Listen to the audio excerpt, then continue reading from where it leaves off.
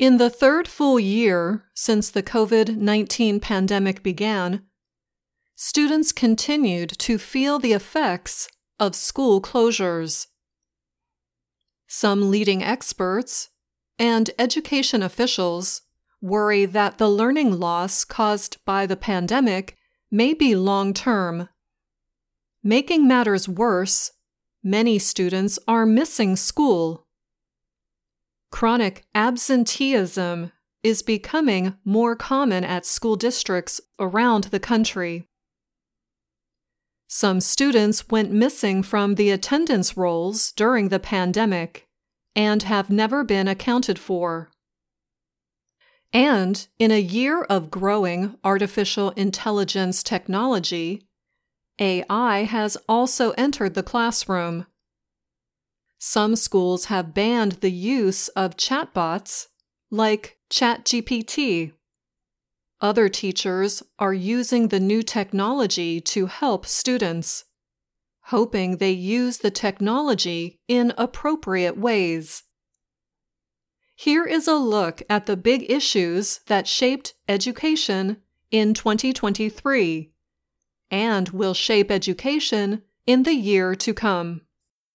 In June, the U.S. Department of Education released the scores from a national math and reading test that is given to 13-year-olds. About 8,700 students took the test in both math and reading in late 2022. The results showed a drop of 9 points in math and 4 points in reading compared to 2020, the last year the test was administered. The department's information shows that those are the largest point decreases between tests recorded since 1973. The test asks students to read short passages and identify the main idea or some facts. In math, students had to answer simple multiplication and geometry questions. The latest test scores show that American 13-year-old students are back to their lowest level in math since 1990 and lowest reading level since 2004. Math and reading scores were no better outside the U.S. Students around the world suffered historic setbacks in reading and math. That information comes from results of the latest Program for International Student Assessment, or PISA. The PISA is an international comparative study of the scores of 15-year-old students on tests in reading, math, and science. It is administered by OECD. Nearly 700,000 students worldwide took part in the study. PISA is given every 3 years. The latest results showed an unprecedented drop in performance since 2018. The 2022 results were released on December 5th. It is the first extensive study with data on how the pandemic has affected students' performance around the world. The COVID-19 pandemic was a major reason for the worldwide score drops. But science and reading scores were dropping even before the pandemic. This suggests there are other reasons for the decrease.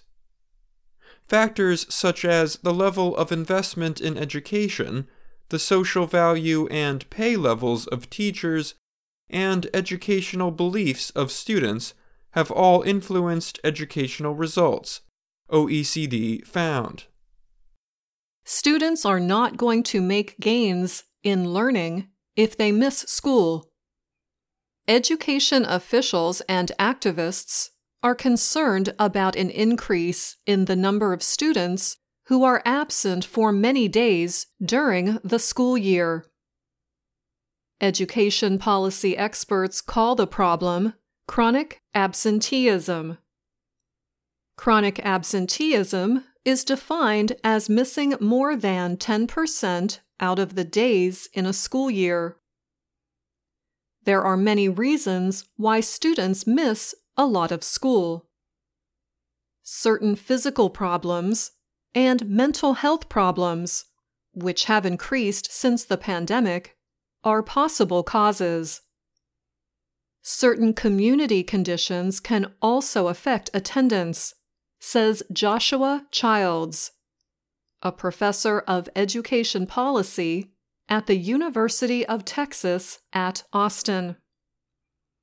These include whether a student has safe transportation to and from school, and whether the school itself is a safe environment. Childs added that if families do not feel connected with the school community or do not value education, that can add to absenteeism. Hundreds of thousands of American students have also dropped out of public schools since the start of the COVID-19 pandemic. They have essentially gone missing from schools. A recent examination found an estimated 240,000 students in 21 states whose absences from school could not be explained. These students did not move out of state. They also did not sign up for private school or homeschool. The issue of missing students received a lot of attention in 2020 after the pandemic closed schools around the country. In the years since, however, the issue has largely become a budgeting problem. There is no longer urgency to find the students who disappeared from school. Early in the pandemic, school workers would go to the students' homes to try and help them return to the classroom. Most of those efforts have ended. The COVID-19 pandemic showed how useful digital technology could be for schools. But it also showed the limitations of technology in the educational setting. Millions of students were able to attend classes online and avoid spreading the virus, but many students failed to learn by such methods. The United Nations Educational, Scientific, and Cultural Organization, or UNESCO, argues against unsupervised wide use of digital tools and AI in education. A recent UNESCO report says there is little evidence that wide technology use improves learning. The organization says digital educational tools can never replace the human connection of teacher and student. There is a very large divide, or gap, between rich and poor countries when it comes to digital resources. Even if connectivity was universal, it would still be necessary to demonstrate that digital technology offers real added value in terms of affected learning, the UNESCO report says. Many educators fear students will use the AI tool ChatGPT to write their reports or cheat on homework. New York City school officials started blocking the writing tool on school devices and networks in January. But other teachers are including it in the classroom. Donnie Piercy is a teacher in Lexington, Kentucky. He told his 5th grade students to try and outsmart the tool that was creating writing assignments.